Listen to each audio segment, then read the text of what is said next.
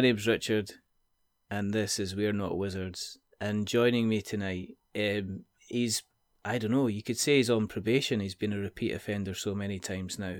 I'm joined by it's not like he's under kind of shadows or anything, but there's definitely a bit of a shades of vengeance about him, because this is Ed Jowett again. Hey Ed. Yeah, I'm back again. Didn't we discuss last time how you just sort of keep me in the corner, ready for whenever it's convenient? It's like it's Captain Picard or something like that. Break out the. I'm in my ready room. Break out the emergency Jowett. So that's what we've done. But no, I mean that's not fair, because actually at the moment what you've got is you've got a campaign running. When do you not have a campaign running? We're here to talk about Era the Empowered. It did happen. Yeah. Sorry, there was actually a time, I would like to point out in my defence, there was a time between October and January, where I didn't have any campaigns running at all. Objection, Your Honour. Sustained. He was still marketing. We know that. He was still talking to people on podcasts about what he was up to. But I kind of You kind of were a bit, sir. We're here to talk about a little bit about Era the Empowered, which is your superpowered version. We're superpowered, kind of our RPG that you've been bringing out. Yes. For people that haven't listened before, the reason that we do this is because, quite simply, everybody needs an Ed Jowett on their show. It's as simple as that. And that's the reason that we do this. So, me and Ed talk on a regular basis, back and forward, and when he's got a campaign out, it's always good to have him back on to have a chat and see kind of what he's up to.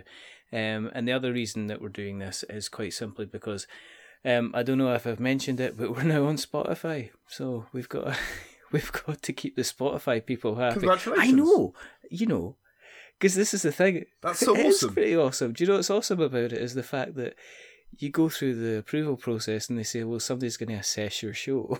So some poor back guy at Spotify Towers or whatever has been sitting there having to listen to this. So I'm really sorry. Oh, that's brilliant. And just think, he's also missed out on all of the Kickstarters that I've been talking about. So he's like, oh my god, that sounds amazing. I really want to get it. Oh. Failed. I know. He's been building up and going, right, that's it. Much links in the show notes. Goes to the show notes, realises that everything that he or she has clicked on is now completely expired. So just heading for a kind of complete land of disappointment. Last time we were speaking, we were talking space stuff, and now we're talking. Yes, we're now talking superhero stuff. So, have you? I mean, this is you've done the Era the Empowered stuff before, if I'm correct. Ah, yes. Well remembered or well spotted. I'm not sure if it's remembered or spotted. It's definitely but whichever remembered. it is, well done. Well researched, I think, Ed. So Era the Empowered had a Kickstarter in October 2015. It was actually the third game that I put out. Yeah. And at the time, I only did a rulebook primer. Now, those people who are familiar with my campaigns would already know this, but a rulebook primer contains the basics of the rules that you need to play. Yeah. It usually contains either limited or, in this case, no character creation. And just kind of the very, very limited basics with a one-page summary of what it's like to live in the world, and then leaping into, here are the rules, and here's how it works, and here's how you blast someone with your laser eye beams. So is it like almost like a demo version of a video game, or almost like an alpha or a beta version? Here's a very, here's like a slice of life of what this game is going to be like, and here's some of the main kind of features that are going to be in it to kind of whet people's appetite. Is that kind of how it is? I'd say it was fair to say that for the rulebook primer for Era the Empowered. Yeah. As a general rule, no. Okay. Actually, the rulebook primers are evolving and they're becoming player's guides. Oh, okay. So, for example, the Era Survival one has full character creation and all of the starting equipment, everything up to tier 5 that you can get as a starting character. Oh, right, okay. So you're not going to be choosing anything other than that anyway. So, you can literally build a character entirely off that. And then again, there's the one-page summary that says, okay, here's what the world is like, and so on. Era the Empowered, because it was so early in terms of the actual process of, that I've now become much more accustomed to over the following years. It was a very early game, it was my third game. It was only about a year after I'd had success with Era the Consortium for the first time. So, it was kind of, I was still finding my feet at that stage. And, we had a brilliant artist, and interestingly, the person who's done the artwork for this new campaign is exactly the same person as the one who did the artwork for the old book. All right, okay. But if you look at the two side by side, you may not even realise that. We updated the style a lot. Keith is a very talented artist. I'm very, very lucky to be working with him. And we updated the style a lot to be a lot more like the recent Wonder Woman run. Yeah, okay. From last year.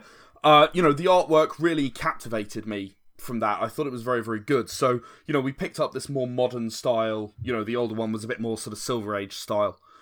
We picked up this more modern style, and we've been sort of telling this story. And those of your listeners who listened to us speak before about Era of the Consortium will remember that it's 500 years of playable history, and it gives you every subgenre of sci-fi, and that's really what that game is intended to do. Yeah. So is Now, is this different then? Since I made that game, I've not done that again.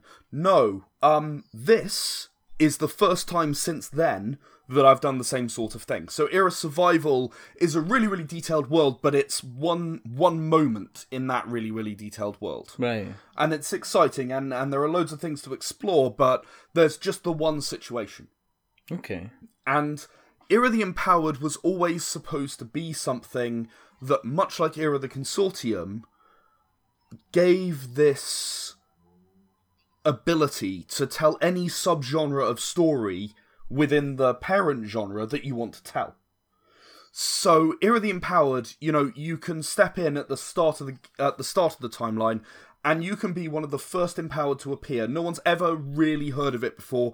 You are literally one of the first superheroes or supervillains, depending on what you prefer. And how do you respond to that? How do you respond to finding that you have powers? And if you want to tell that kind of story, you can do that. And then if you want to do... the timeline follows all of the kind of tropes that you would expect from superhero universes. Very, very deliberately. I actually have had a good friend of mine, Jonathan Lewis. He worked with me on... creating this universe and getting the timeline right. Yeah. And he's actually got 15 years experience of writing comics for some big names. I'm not actually allowed to say what, unfortunately, because of NDAs, but he's been working for on comics of heroes that you will have heard of. Oh, right, okay. That's all I can really say. Oh, that's good. So, we're talking A-list stuff. I mean, is it easier when you're talking about designing the heroes and saying you're kind of going for the normal tropes? Is it easier to go for characters that people will say it's kind of like this character or it's kind of like that character because it's kind of easier to get them maybe into their comfort zone and maybe for them to make it easier to kind of design the character? It's like Spider-Man, but he has different powers, kind of. Yeah, I mean that kind of thing. So people can think, well, I've already got a basis of a character in my head, a well-loved character, but I can take it in a different direction if I want to. So kind of like the main stuff's there. All I need to do is to decide what I want to kind of make my own kind of thing. Is that where you're trying to go with the Empowered? Not particularly. Actually, that's a really interesting question. Because I've been running playtests of this game for over 3 years now. And during that time, I've run a lot of them at conventions. Hundreds and hundreds of people have played this game at conventions all over the UK. And one of the things that I do is I have to explain the 6 characters that you can play as, right? So, I've tried varying it up a bit, and I find that some characters you can explain well without referring to sort of Marvel or DC characters. And then there are other characters that you really do need to refer to it for. For example, I can explain that one of the characters has what I refer to as visceral telekinesis. Now, that manifests as super strength and being able to fly, but it's actually telekinesis, right? So she will punch you at a normal kind of human level, and then her telekinesis will turn that into a superpowered punch. And I don't really need to mention Superman to explain that, she has super strength and can fly. Yeah, okay.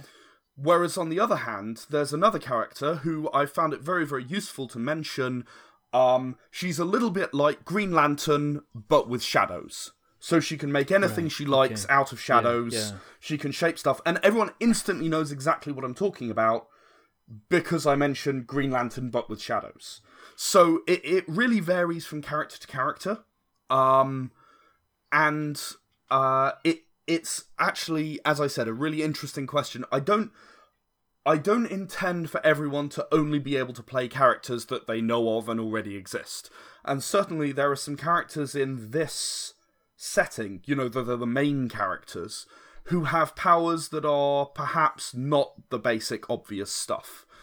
We've got someone who can pull any object out of his pocket that he encountered in the last 24 hours. To varying degrees of success. All right, okay. So he needs a weapon. He might reach into his pocket and pull out a baseball bat, or as on the front image of the Kickstarter there, in the bottom left hand corner, he might pull out a rubber chicken. It's not exactly reliable. And if you like the sound of that, keep listening because I'm bound to talk in a few minutes about the audio stuff we're doing, and he has an audio story entirely devoted to him. Oh, right, okay. It's story number 1. So I'll talk about that in just a minute. But in answer to your question, you can play as people. You could play as Spider-Man. I have built Superman, Martian Manhunter, Iron Man. I have built all of these characters in the system to make sure that it works, to make sure that it supports things. Yeah.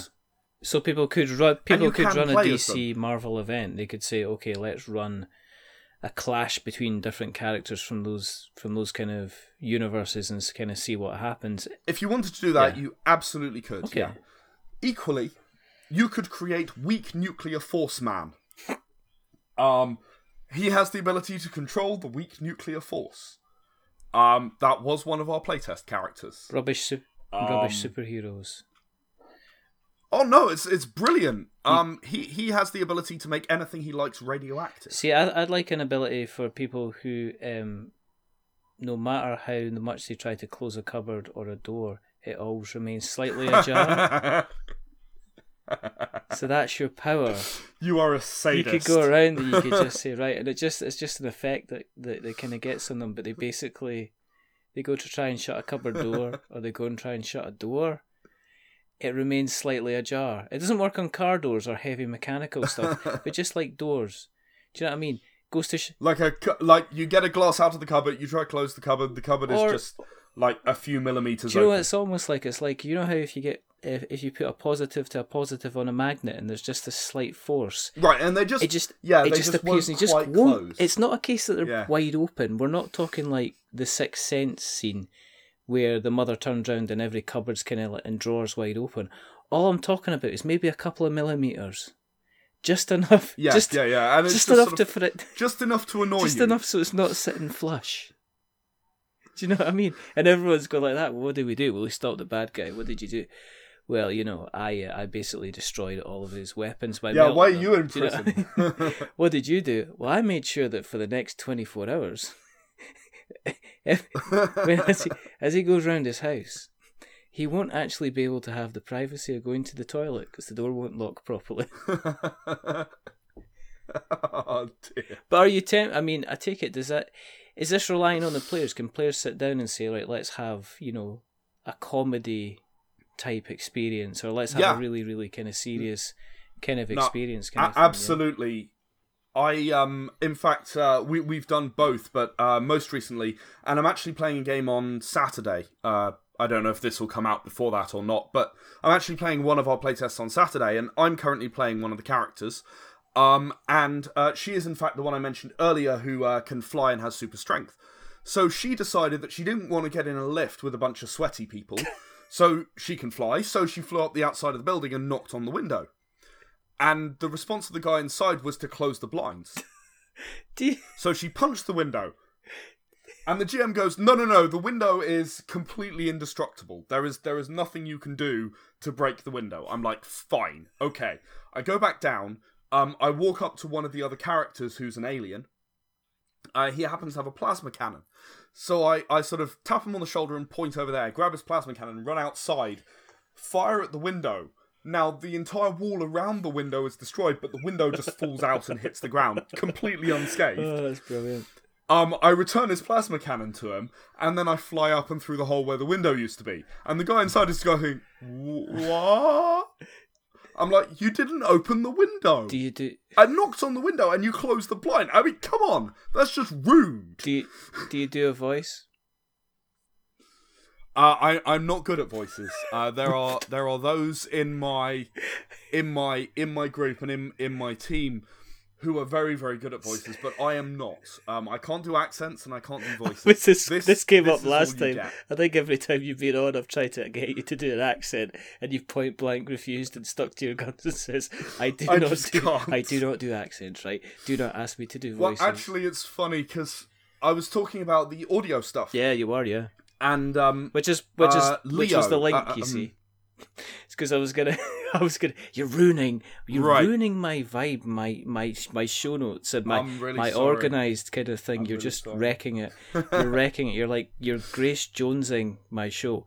I was gonna say, because that ties in. If you're not doing voices, then who's kind of doing voices for the audio, you see? But you ruined it, Ed. It's fine. No. What? I'm really sorry. So the answer is Leo. Leo Kosh, very talented guy. Yeah. And actually, I directed the ones which are on the Kickstarter. There are going to be 5 in total. Mm-hmm. There are 3 currently out. There's another one coming out on Sunday. And they touch on many of the eras that I was mentioning earlier. So Approaching Atlantis is the second one. It's based at the point where Atlantis invades the surface. So, Atlantis is a thing. It does invade the surface world. Superheroes have to fight back. It's that kind of trope. It's deliberately there. Look, just in case you want to play that game. It's because people are familiar with it as well. So, I mean, if you put in scenarios... Indeed. Is it, I guess if you said, that it's different with Consortium because you've got 500-year history. So I'm guessing people are involved in that. Once they read all the background material, it's easier for them to kind of create a campaign. I think with superheroes, if you're including kind of like what people would maybe expect to see, it makes it easier for them to concentrate on their own character development and not necessarily have to worry about the story as much, I guess. I think that's also true of sci-fi, actually, with Era of the Consortium, because, you might be a fan of Aliens and you want to go off and do an Aliens campaign. Yeah. Well, Era of the Consortium supports that. And really, that's exactly the same thing for Era of the Empowered. You think, okay, well, I want to do where you are superpowered policemen, and you're going around, you're stopping supervillains from doing their thing, and you're trying to save the world from the various nasties that are going on. So you're basically the Justice League, but government sanctioned. Ah, right, okay. Right. That's one of the eras, and actually the 5th episode that we produce of the audio stuff will be about that. So all of these things are within that timeline. It's a 5-year timeline which has all of these different things that you might want. Yeah. But talking of the voices, right? So Leo sat there and he produced these amazing voices, and I'm just sat there going, oh my god, it's fantastic. Because I was directing him. So I was going, oh, that's not quite right, or can you repeat that sentence? It's not quite, not quite got the right emphasis, or whatever. So I was doing that stuff, and there therefore were times when I was saying, no, you should say it like this. And I would attempt an accent, and we'd both fall about laughing because I am so bad. Can you not? Can you not do? I am. Can you really not just bad. even try an accent? Can you do like Can you do Superman? I canna. You're so joking. You can't do Superman. You can do Batman. Anybody can do Batman. No, I can't. No, I can't do Batman. See, I'm shit. Sounded like you with a cold. There you go. I can't do it. I cannot do accents. I'm not sorry. I'm not going to. I'm not going to take that. I'm not going to take the Michael at you. That's kind of not fair. But oh wow, I could just imagine you directing. You say, "No, it's like this," and then it's like, "What?" Yeah, and I'll be doing that kind of Batman voice, and I'll be like, "Okay." Do you want a cup of tea, Ed? Because it sounds like you've got a bit of a throat going on at the moment. Where did the idea for the audio stuff come along? I mean, did you just decide on this Kickstarter, or has it been something that's been kind of brewing for a while? Because that's some kind of undertaking. I mean, doing this. I mean, every show that we do probably takes about another 2.5, 3, if not longer hours to kind of edit and put together. Yes, I do edit and put it together, people. I know you just think I slap a front and an end bit and just stick it out there, but I do like to listen to me being very funny at several points in my own podcast, so sometimes it takes a little bit longer to put together, but it does take an awful lot longer, especially if you're doing an audio drama. I mean, I was listening to David, it's a friend of the show, David Steele. He's done an audio drama called Arc City, which if you haven't listened, look it up. It's very, very small episodes and they're really, really fantastic. But I mean, the amount of work that goes into getting all the sound effects, the Foley, and just getting everything kind of sounding right and flowing. Did it take some time to put kind of everything together, Ed, when you were doing it? I'll be totally honest. When the voice acting ends, my role kind of stops for the most part. I mean, I'll listen to it at the end and make sure that, gaps are right and so on, and sound effects don't overcome or whatever. Yeah. But what Leo actually does all of that work. So, we'll sit down for an hour and we'll record, what will turn into a 5 or 10 minute episode. Half an hour for 5 minutes and maybe an hour for 10 minutes. That's roughly what it takes to sort of get it done, including the voices and figuring out what the voices sound like and so on. So we'll sit down, we'll do that, and then he will take that away. He'll cut together the bits that he likes, and that we agreed were good, and then he'll put any sound effects over that, and then he will sort of finish it off. Now, the thing is that he actually ran into me because of exactly this kind of thing. All right. So, we started out, I was at a convention, and he was a final year student in sound design at Goldsmiths University. And he said to me, hey, I love your setting, Era the Consortium. That was the only one we had at the time. And I love your setting. Can I please do my final project within this setting? It's an audio drama where I'm going to be doing soundscaping and I'm going to be directing voice actors and so on and so forth. Yeah, yeah. And I said, sure, of course. I'd be happy to lend a hand. That sounds awesome. And he produced something called Hardcastle's Havoc, which, again, as you were saying, it's about 10 minutes long. And if you have a spare 10 minutes, I'd say it's worth a listen. It's good fun. It's set in the Era of the Consortium universe, just after Sean Hardcastle, the noted pirate, just after he left the Consortium for the first time, before he became the pirate. He's sort of trying to reclaim his name, and things go wrong. And I don't want to spoil it too much, but it's a great story that he and I sort of wrote together. And then he went away and did his thing and did his project and produced it and finished it. And ever since then, he's been joining me for playtests, and he's one of the major parts of our team at conventions. So it's really become part of the Shades of Vengeance team. And ever since then, he's always wanted to do more of that stuff. So one of the things we've been doing is we've been working on an audio project called Radio Free Tyrannus. Again, it's based on the Consortium universe, and it's going to be coming soonish. We've already finished one episode and sent it to beta listeners, and it had really, really good comments on it. I'm writing it with one of the main writers from Era of the Consortium is working with me. All right, okay. And I am actually voicing a character within it as well. What's your character called? Who? It's a he doesn't actually have a name. He's known in the script as the Advertiser. Oh my because he reads out all of the adverts. It's Ed, and he reads out all of the adverts, right? So he's the Advertiser. What is this? It's the here comes the robot. Here comes the robot advertiser. What's his name? It's EDJ0W3TT. Indeed.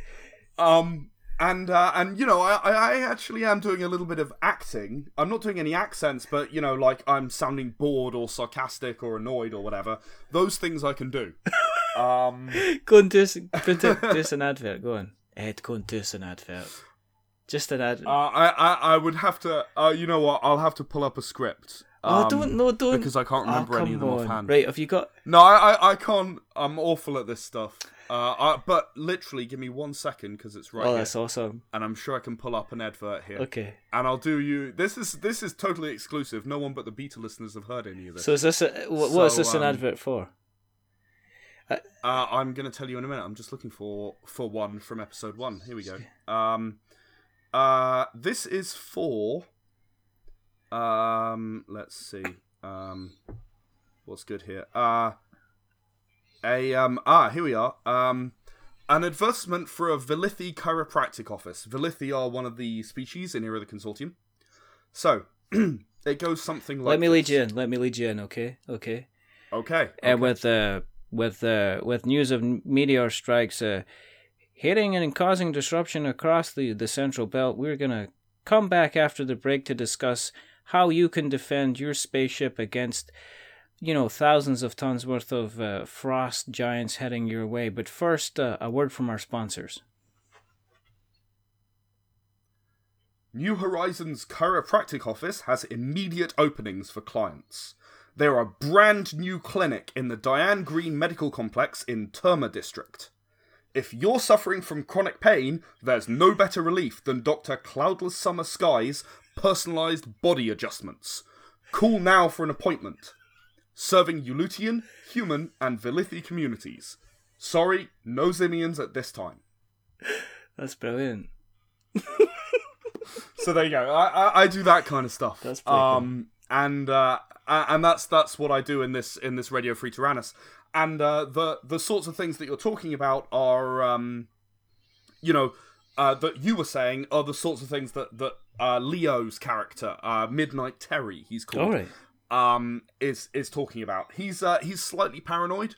He slightly believes the companies are all ganging up on him, and we've got a wonderful 10-episode arc where sort of he gradually gets more and more paranoid, and starts making greater and greater accusations until the companies kind of have no choice but to take notice. But the interesting thing is that in the meantime, the companies begin to advertise on his show because he gets more listeners, right? Yeah.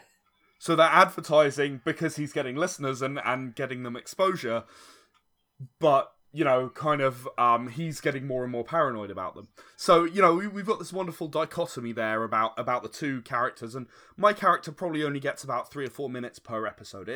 It doesn't do much speaking out of the half hour, but, it's a bit of fun, and it breaks things up a bit, and Amy writes those adverts fantastically. She writes some serious ones and some humorous ones, and there's one where he's talking about sort of Vilithi off-label medical cures that may cause you to spontaneously sing.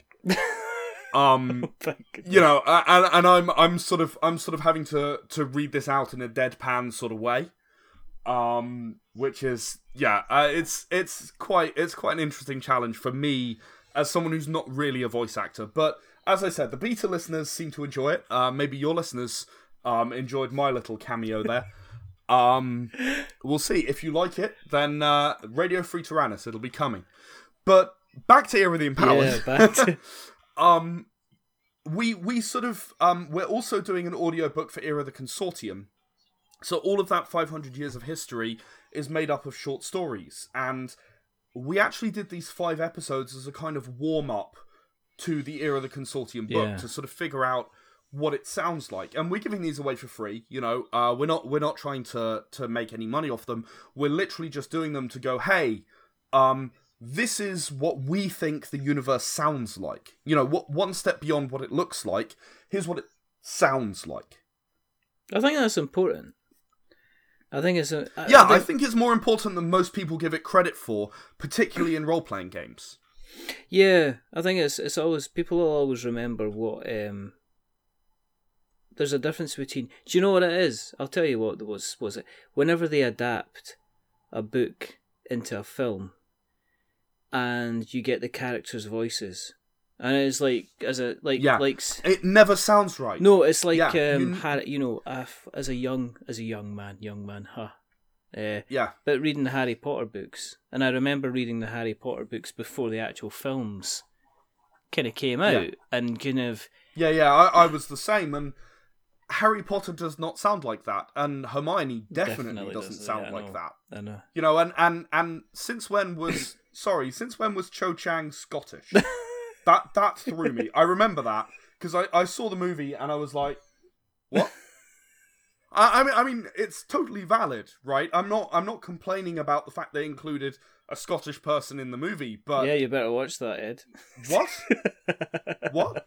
Like, no. I mean, my head voice for her, no. Yeah. It wasn't. Yeah. You know?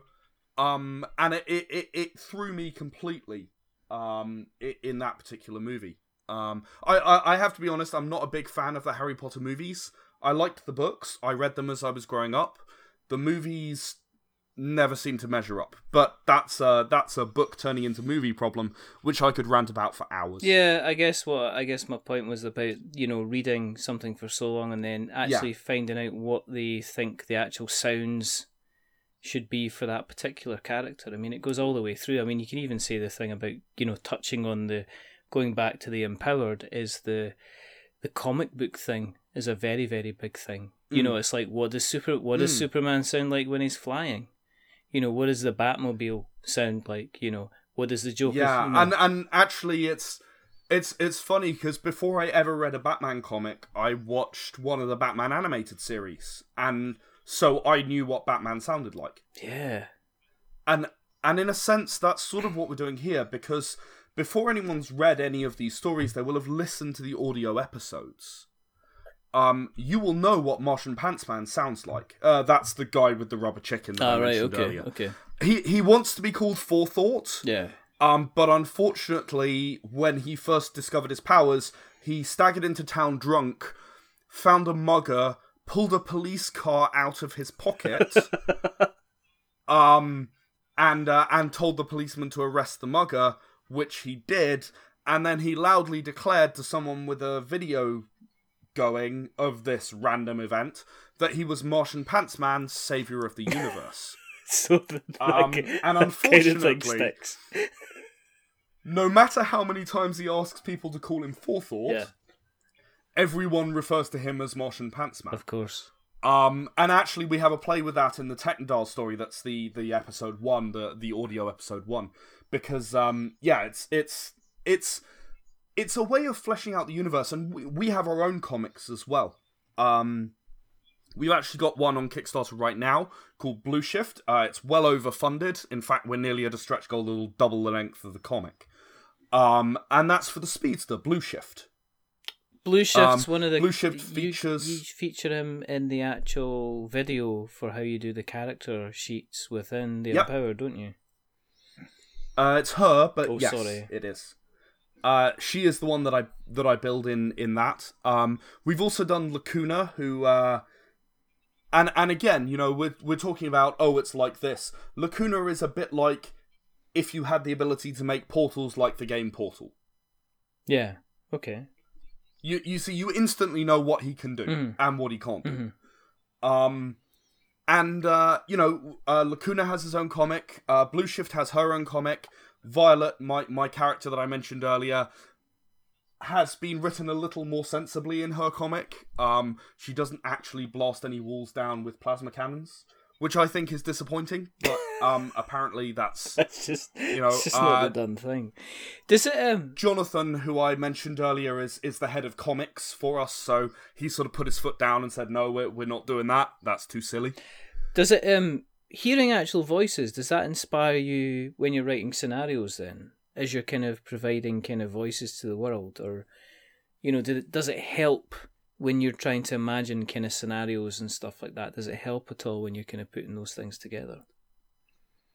For me personally, absolutely. If you know that a character sort of speaks in a very halting way with loads of gaps, like they're a bit paranoid, you automatically build up a picture of this character. You know exactly who they are immediately. Mm-hmm. And if you're then going to write a scenario where they're either, maybe they're NPC support, or maybe they're even the villain, or, you instantly know that this person's going to act in a certain way when they're cornered, or when they're kidnapped, or, however you want to work out that scenario, it leads you from A to B to C to D.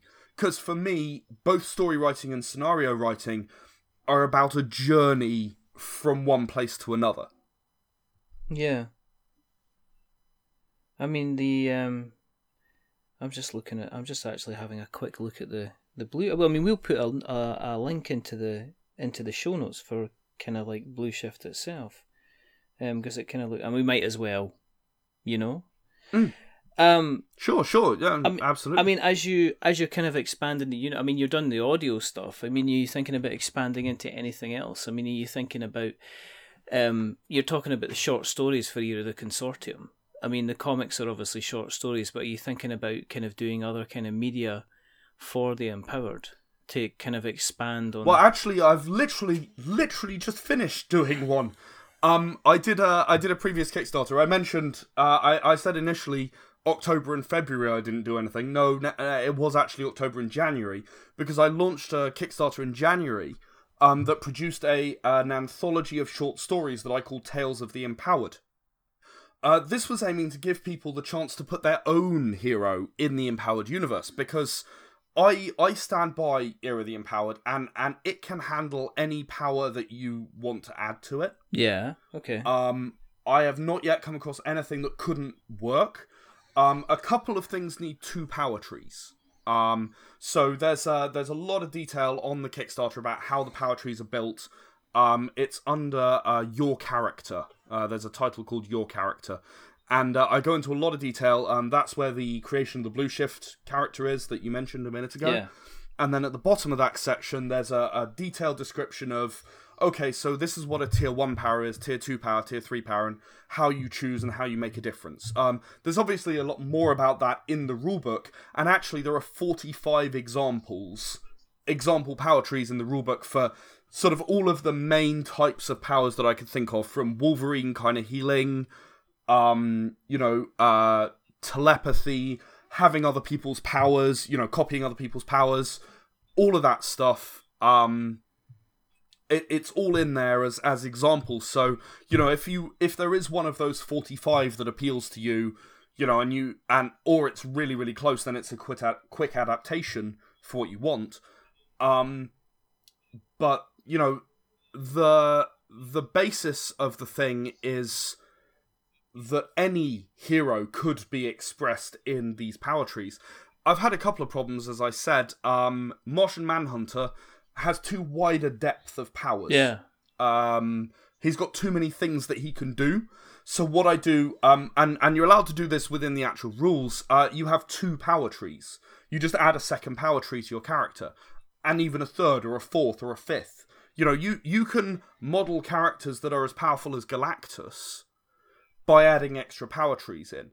And, if you want to make your character into the Silver Surfer, for example, the GM can then decide, okay, well, we're all going to be cosmic level characters. That means you're all going to have 4 power trees. Go ahead and choose what you want. Yeah, yeah. So, I mean, how much are you charging at the moment? What if you want to get your foot in the door for Era of the Empowered? If you want to get the digital for Era of the Empowered, it is $15. It's a 300-page rulebook, full color, $15. If you want to get the physical, that is, let me make sure I find the right tier here, $42. That comes to about £30. That's not an awful lot for that number of pages, especially if it's all fully illustrated. I think it's very reasonable. It's a bargain, Ed. Come on, that is a bargain. I'm British. I'm sorry. I have to understate. It is a bargain. It's a fantastic deal. We are trying to thank the people who back the Kickstarter and make the project a reality. Yeah. Right? And, when it goes on sale, it's likely to cost a little more when it goes on proper sale. But, this is a price at which we can afford to produce the book. We can afford to do all of this wonderful artwork with Keith. And you only have to watch the video to see, all of the images that he's done. It's a beautiful game, and it's entirely thanks to Keith and all the work that he's put in. You're funded. You've got. At the time we're recording, it's 10 days to go, so you're not only funded, but you're double. Correct. You're double funded, which seems to be good. Yeah, we are. Which is, that's a nice happy place to kind of be.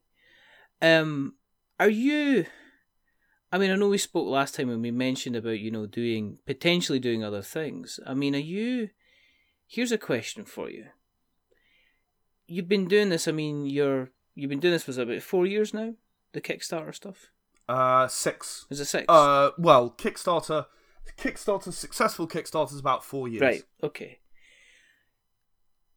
Have you noticed a change in Kickstarter? I'm not, because most people I speak to, it's like they do maybe 1 or 2 Kickstarters, unless obviously we're talking about the more prolific people out there. But even the most prolific people out there are putting out maybe one Kickstarter a year. Your kind of your Druid City Games kind of guys. They're maybe putting out a couple a year, if that.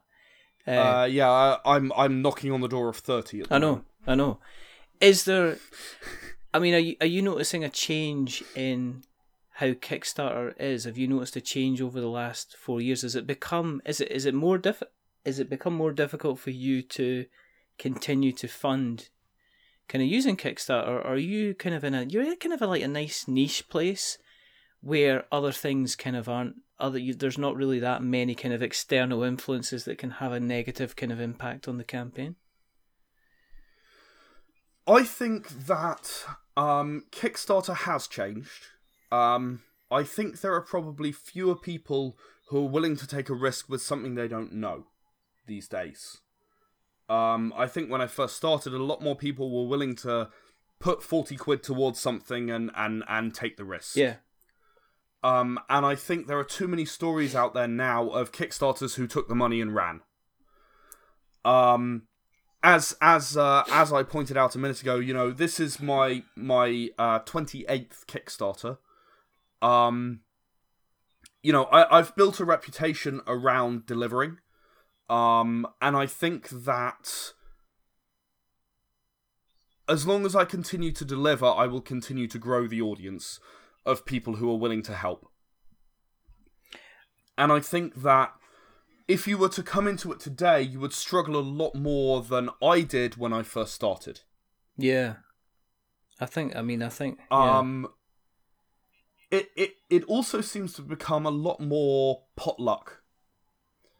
I don't see as much impact of advertising or, having media articles written about you or whatever as I did when I first started. There doesn't seem to be as much impact, and I think that people are, in terms of hearing new stuff, getting more jaded about it. It's another Kickstarter. And I'm not just saying that because I've done 30. It's another tabletop role-playing game Kickstarter. Okay, am I interested in the game becomes the important thing rather than, I can get in on the ground level. Yeah, I think it's... And I think that's... Yeah. I've changed my reward offerings to reflect that as the years go by. If you go back and you look at some of my oldest Kickstarters, and then you look at some of the newer stuff, you'll see a marked difference between what I'm offering and why I'm offering it. The fundamentals haven't changed. You can still get the rulebook, and you can still get, the digital rulebook or the physical rulebook or the hardback or whatever. But the way in which it's being offered has changed a lot, because the audience isn't looking for, it's new and shiny anymore, because they've been let down too many times by new and shiny. Yeah. I think they're looking for, this sounds like a really good concept. They're going to deliver. I'm interested enough to buy it.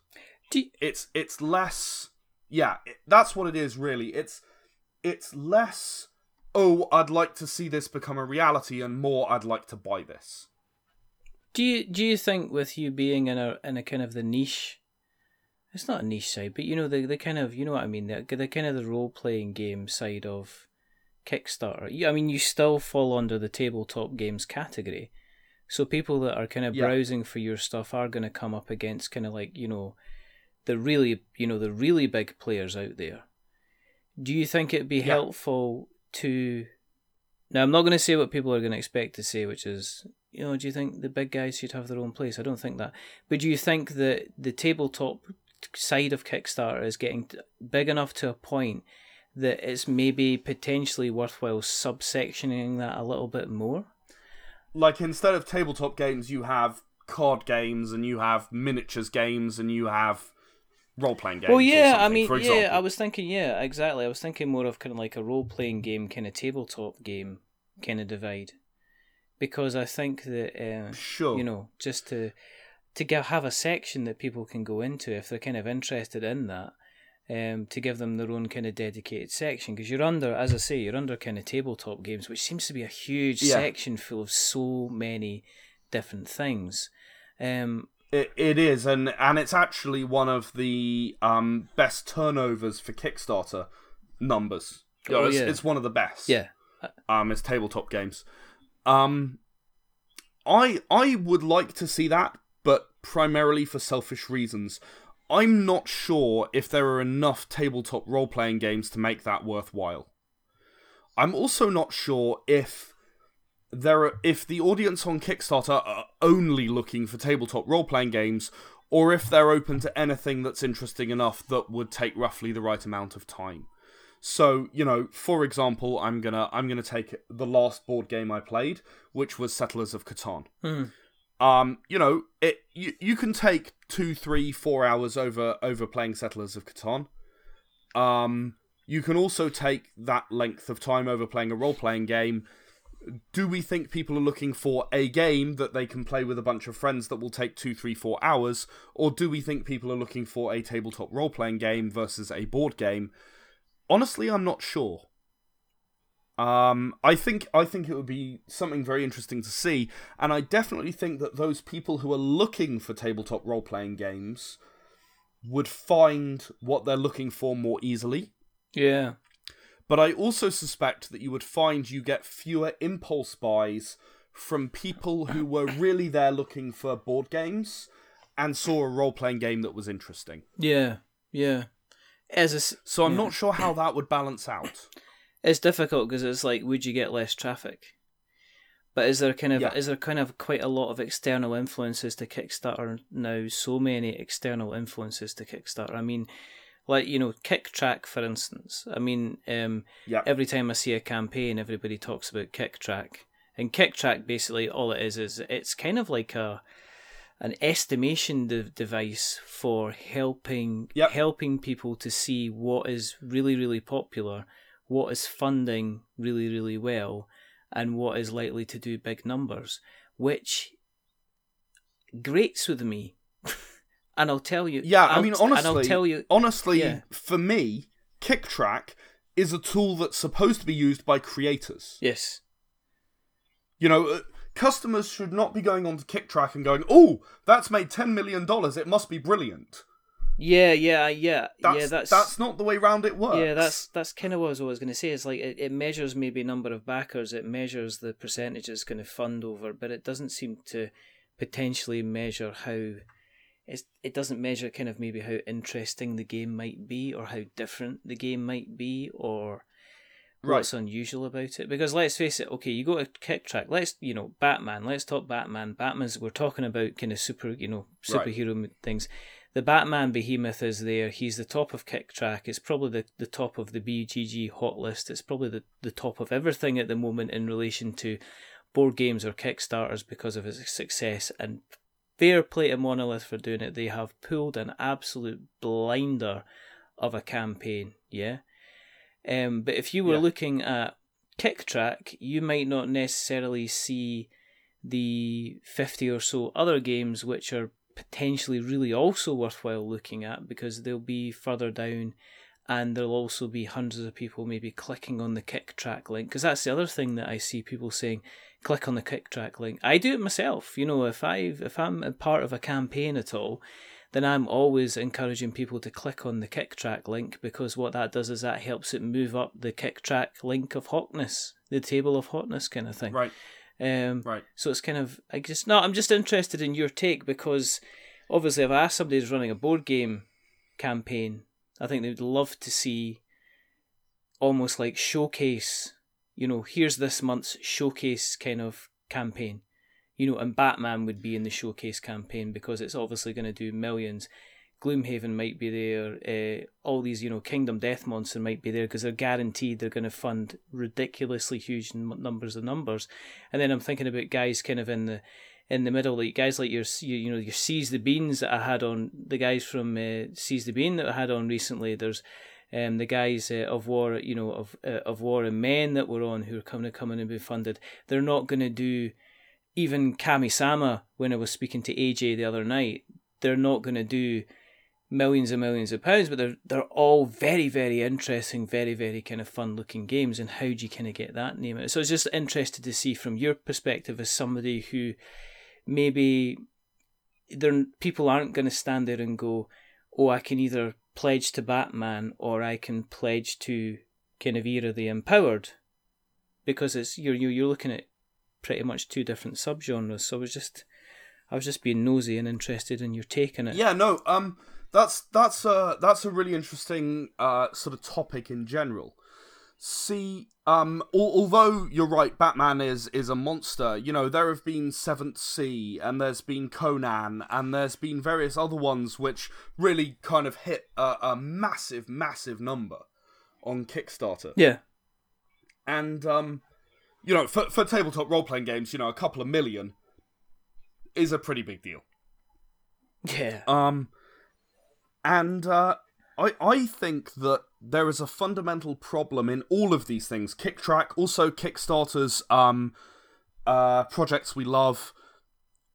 These things are not decided based on necessarily how good the project actually is, or how interesting, or how different, as you were saying. They're based on, particularly Kick Track, it's based on numbers, because you can do that in an automated and easy way. There's no person who has to look at it and figure out whether it's interesting or not.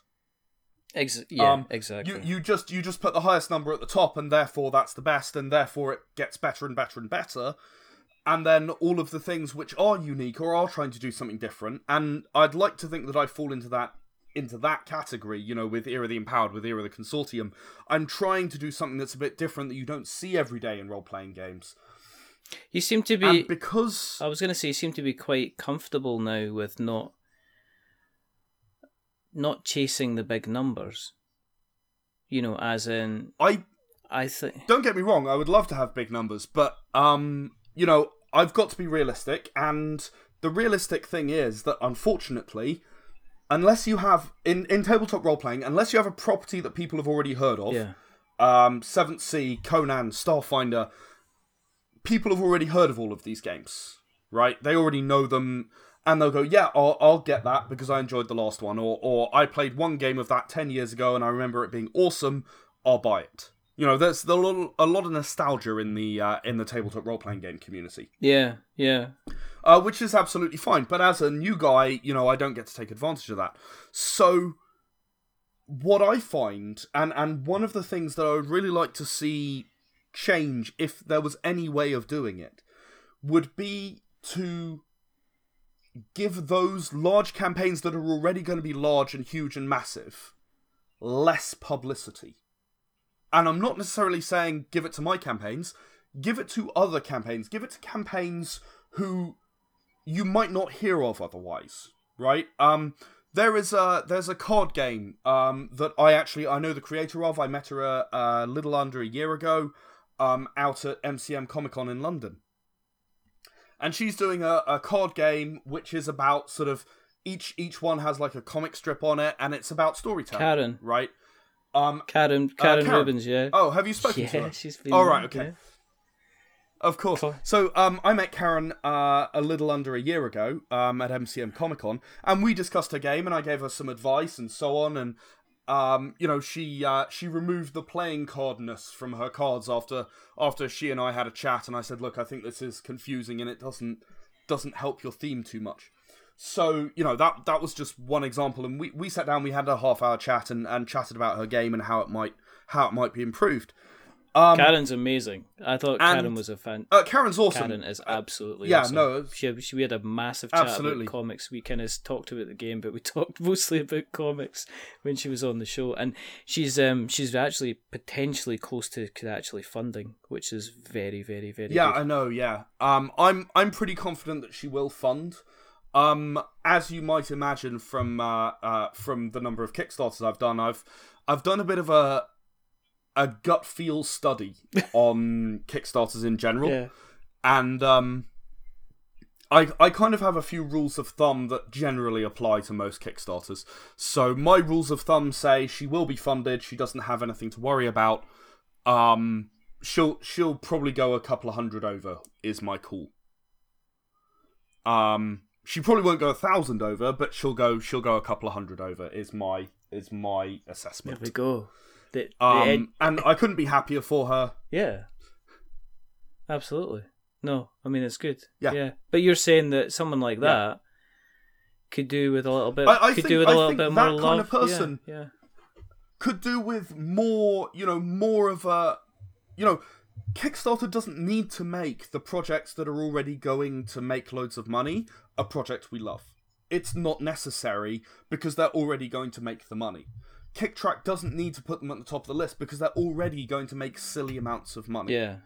It's Batman. I'm sorry, it's Batman. It's a Batman miniatures game. It's going to do amazing, right? And as you say, they've done a great campaign. Their product looks good. I'm not knocking it in any way. I'm saying it doesn't need the help. Yeah. Right? There are other people out there who maybe aren't getting funded, or who maybe, like myself, frankly, are just kind of, yes, I'm funded, but I'm now kind of approaching the break-even point. Yeah. Right? And I've made that choice to do a low funding goal and make sure the book exists, because I would rather put my own money into it than not have it exist. And I feel like those people are the people who really ought to be given this boost.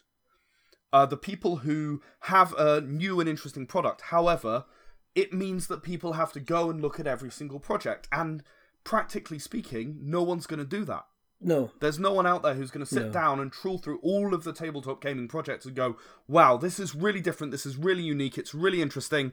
We really ought to put this card project, on a list, and anyone who really wants to find the unique stuff that otherwise they might not hear about, they need to go to this list and discover it. Yeah, well, because it'll be amazing. I mean, you're getting to the problems of like Netflix and kind of Amazon Video or Prime Video, whatever they call it, where you've got access to thousands and thousands of things you can watch, but generally people will always usually end up watching a lot of the main stuff that everybody's talking about because they're not sure where they want to go. Time is very precious. Money is a very precious thing for a lot of people.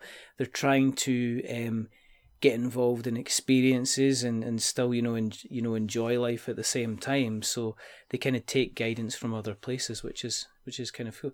No, as I say, I wasn't trying to put you on the spot, Ed. I was just kind of no. I mean, to get you, this is something. Get your opinion. This on is something that I feel very strongly about. Yeah. As someone who's run so many Kickstarters, who, I have achieved success on Kickstarter. As you say, I've never achieved mega numbers. But I've had a 10,000 Kickstarter. I've now got a 6,000 Kickstarter. I've had a couple of 5s. I've had some success on Kickstarter, but no, I'm not ever really expecting with one of my era games to get massive numbers, because no one's ever heard of this property. And until they have, they're not going to back it in the hundreds and hundreds. But it's sort of a fact of life, and it's a bit sad, but there's not much you can do about it. yeah, but at least you're the guy that is doing it. If you look at it this way, you could be the person that I know. I'm not. You could be the person that's just saying, right, I've done 5, that's enough. Or I've done 10, that's enough. Except you're the guy that's doing far more from that, and you're just kind of ticking along. You're ticking along there, putting out good content. There's people obviously playing your stuff and everything like that as well, which is cool. Yeah, I mean, which is great.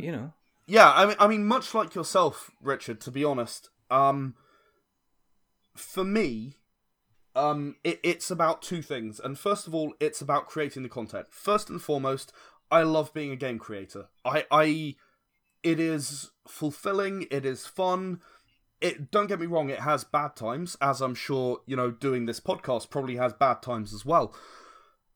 But, it's something that I love doing, and I do not regret for a moment, really. Yeah. I can moan and complain, but I don't regret it. Yeah, if somebody said to me tomorrow, you can have the job that you've always wanted, or you can have the lifestyle that you've always wanted, but you can't really do the podcast anymore, I'd be like, okay.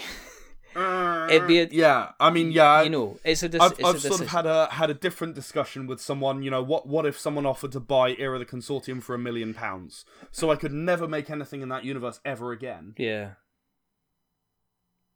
But I'd have £1 million. Could I sell that? And that's not even a question I have an answer to. I don't even know. If that happened, I'd probably be totally blown away and unable to answer. So, let's hope it wouldn't be a time-sensitive situation.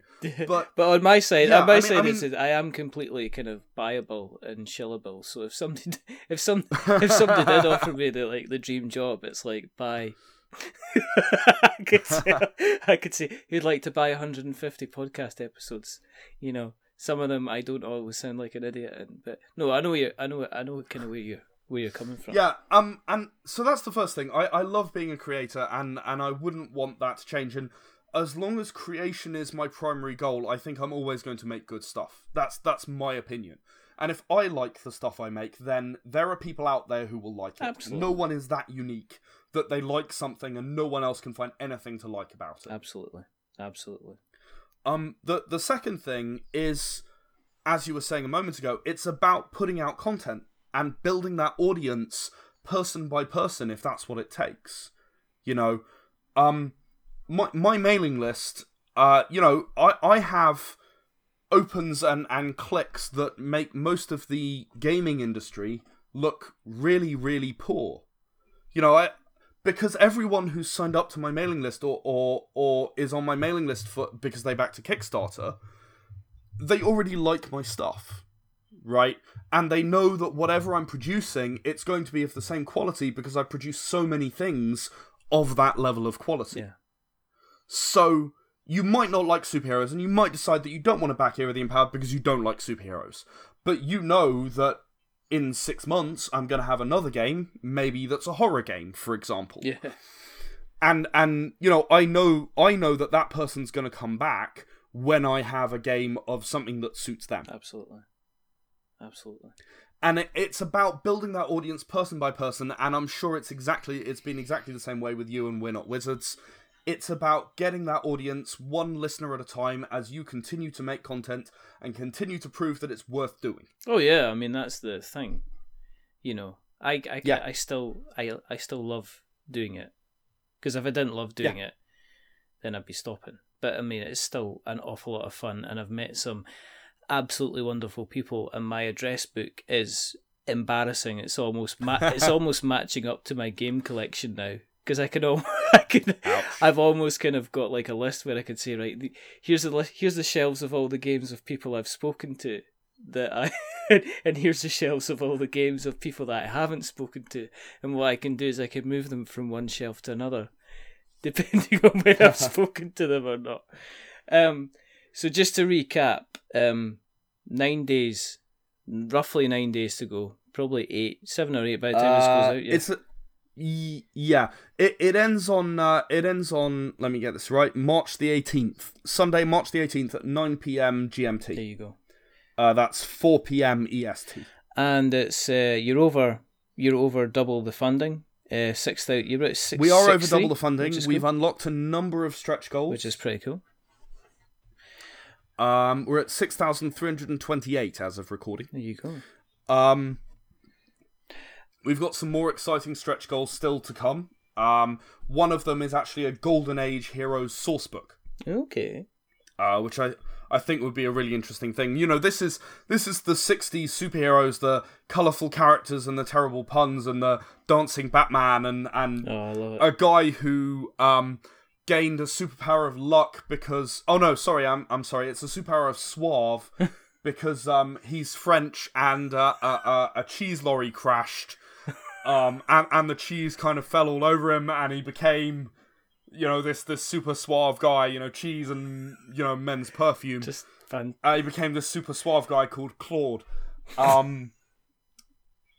it's the sort of absolutely nutty 60s silliness, Which is what you want. in this Golden Age source book. Well, what we'll do is we'll make sure, as always, there will be a link that will go into the show notes so people have some place to click, so they can go through visit the campaign, they can have a quick look, and they can consider pressing that button and giving it a back. For people that are looking to find you in general, Mr. EDJ0W333TT, where can we find you on the internet webs, sir? You can find us at www.shadesofvengeance.com. That's our main website. Yes. It's got information about all of the games on there if you want to know anything about any of them. You can also find us on Facebook, Shades of Vengeance. And if you're interested specifically in Era the Empowered, we actually have an official Era the Empowered Facebook group. Oh, okay. And if you join that, we actually put out daily content. Stories, images, the audio stuff, all of that stuff. It's going out daily. There's new stuff, at least until the end of the Kickstarter. There'll be stuff every day. So there's now, 40, 50 days of stuff to have a look at. And find out more about Era the Empowered, find out more about the universe and how you play and all of the rest of it. Cool. Well, as I say, we'll make sure we put all of these links in the show notes so that we've got notes to show. If you want to keep an eye on what we're up to, you can go to Spotify and you can search for We're Not Wizards, and we're there. So awesome. I'm so pleased for you. I got to be honest. I'm just like delighted. It's brilliant. In all fairness, it was pressing a button in the Podbean app and said, "Do you want to apply for Spotify?" And we said yes. And then they came back about 3 weeks. Yeah, but they agreed to it, right? I know. I mean, I feel really sorry for the person that had to listen to the couple of episodes just to check that we weren't being kind of horrible people. But there we go. Or you can go to Twitter, and you can go to Facebook. And you can go to even YouTube. And if you search for We're Not Wizards, you shall find us. You'll find us on Instagram. You'll find us on... Well, you'll find us if you go to Podbean. If you go to our website, which is www.we'renotwizards.com, you'll find us on places like Spreaker and Stitcher and Acast and Podknife and Player FM. And there's a whole pile of places that we seem to turn up. All these different lovely, wonderful places. If you want a t-shirt, go to Redbubble. We have a Patreon, but, we love everybody that's coming on that. It's just ridiculous. It's like, stop it. You're embarrassing us, but thank you for everybody that's supporting us there. If you like what you've listened tonight, please go to Apple Podcasts and drop us a subscription. Because every time that somebody does that, it means that the snow doesn't come back again. And we don't want that to happen. If you like us even more... Oh, so you are a wizard now? Because Ed... Like whenever they click a subscription, then the snow doesn't come back. So you magically make it. No, I'm a very powerful meteorologist. There's a difference. I know exactly which cloud to interact with. So that's not magic, that's pure science, my dear. Oh, I see. If you're on Apple Podcasts, if you'd like to leave us a rating or a review, that would be fantastic, because that, as I say, that does help us tremendously, and we appreciate every single person that does that. If you are going to give us a rating or review, remember, don't give us 10 stars, because it does make me big-headed, and I'm starting to walk down the road like John Travolta in Saturday Night Fever with a tune in my head. But don't give us a 1, because I have a face for podcasting, and you do not want to see me cry, because I am an ugly crier. But give us something in the middle, which is like a 5, because it's average, and we are decidedly average. But the gentleman who's not been average tonight, he's on probation. He's a repeat offender. He's a top guy, and I have a lot of time for him. You're gonna have to come up with a new term for me, because I am gonna come back at some point. Just the lifer. You're just gonna have to come up with something. I'm gonna have to think about it. I don't know. It's rather wonderful. Rather Before fantastic. long, I'll be heading for the electric chair. It's the Death Row Master. That is Mr. Ed. It's Mr. Ed Jowett. So again, thank you very much for coming on, Ed. It's always a pleasure. Thank you for having me. And there's only 2 more things to do. Remember, the first thing is that remember that we are many things, but we're not wizards. Are we, Ed? We're superheroes. We're superheroes. We're not wizards. Yes, we are. We're flying through the sky. We're pulling things out of our pockets. We're running at the speed of sound. We have the ability to make sure that you are not able to shut any of your cupboard doors fully for the next 24 hours. That's such a good power. It is. Just imagine that. It would work on drawers as well. That's what he'd upgrade. No, not drawers as well. Powerful, oh, goodness. it'd just be a little bit. And do you know what I'd do? It'd always make sure that there was always a little bit of material sticking up, so you could never never shut the drawer. Oh my god! Properly. No. So you just wake up in the morning and go, I thought I shut this drawer. It's like there's a bit I can't get this stock. I mean, it's just a nightmare, an absolute nightmare. You could drive people just to distraction with that. And the second thing, rather than going off on drawer tangent, is to say goodbye. So it's a goodbye from Mr. Ed Jowett. Say goodbye from Shades of Vengeance. Say goodbye, Ed. Goodbye. And thank you for listening. And it's a goodbye for me. Remember, stay safe, roll 6s, and 10s, please. 10s. Roll 10s. We always roll 10s when Ed is on. And check out Era the Empowered. But until the next time, it's, you wouldn't say to infinity and beyond. That's Buzz Lightyear, isn't it? How about Martian Pants Man, Protector of the Universe? That's a good way to go. Watch out what I've got in my pockets. But until the next time, goodbye.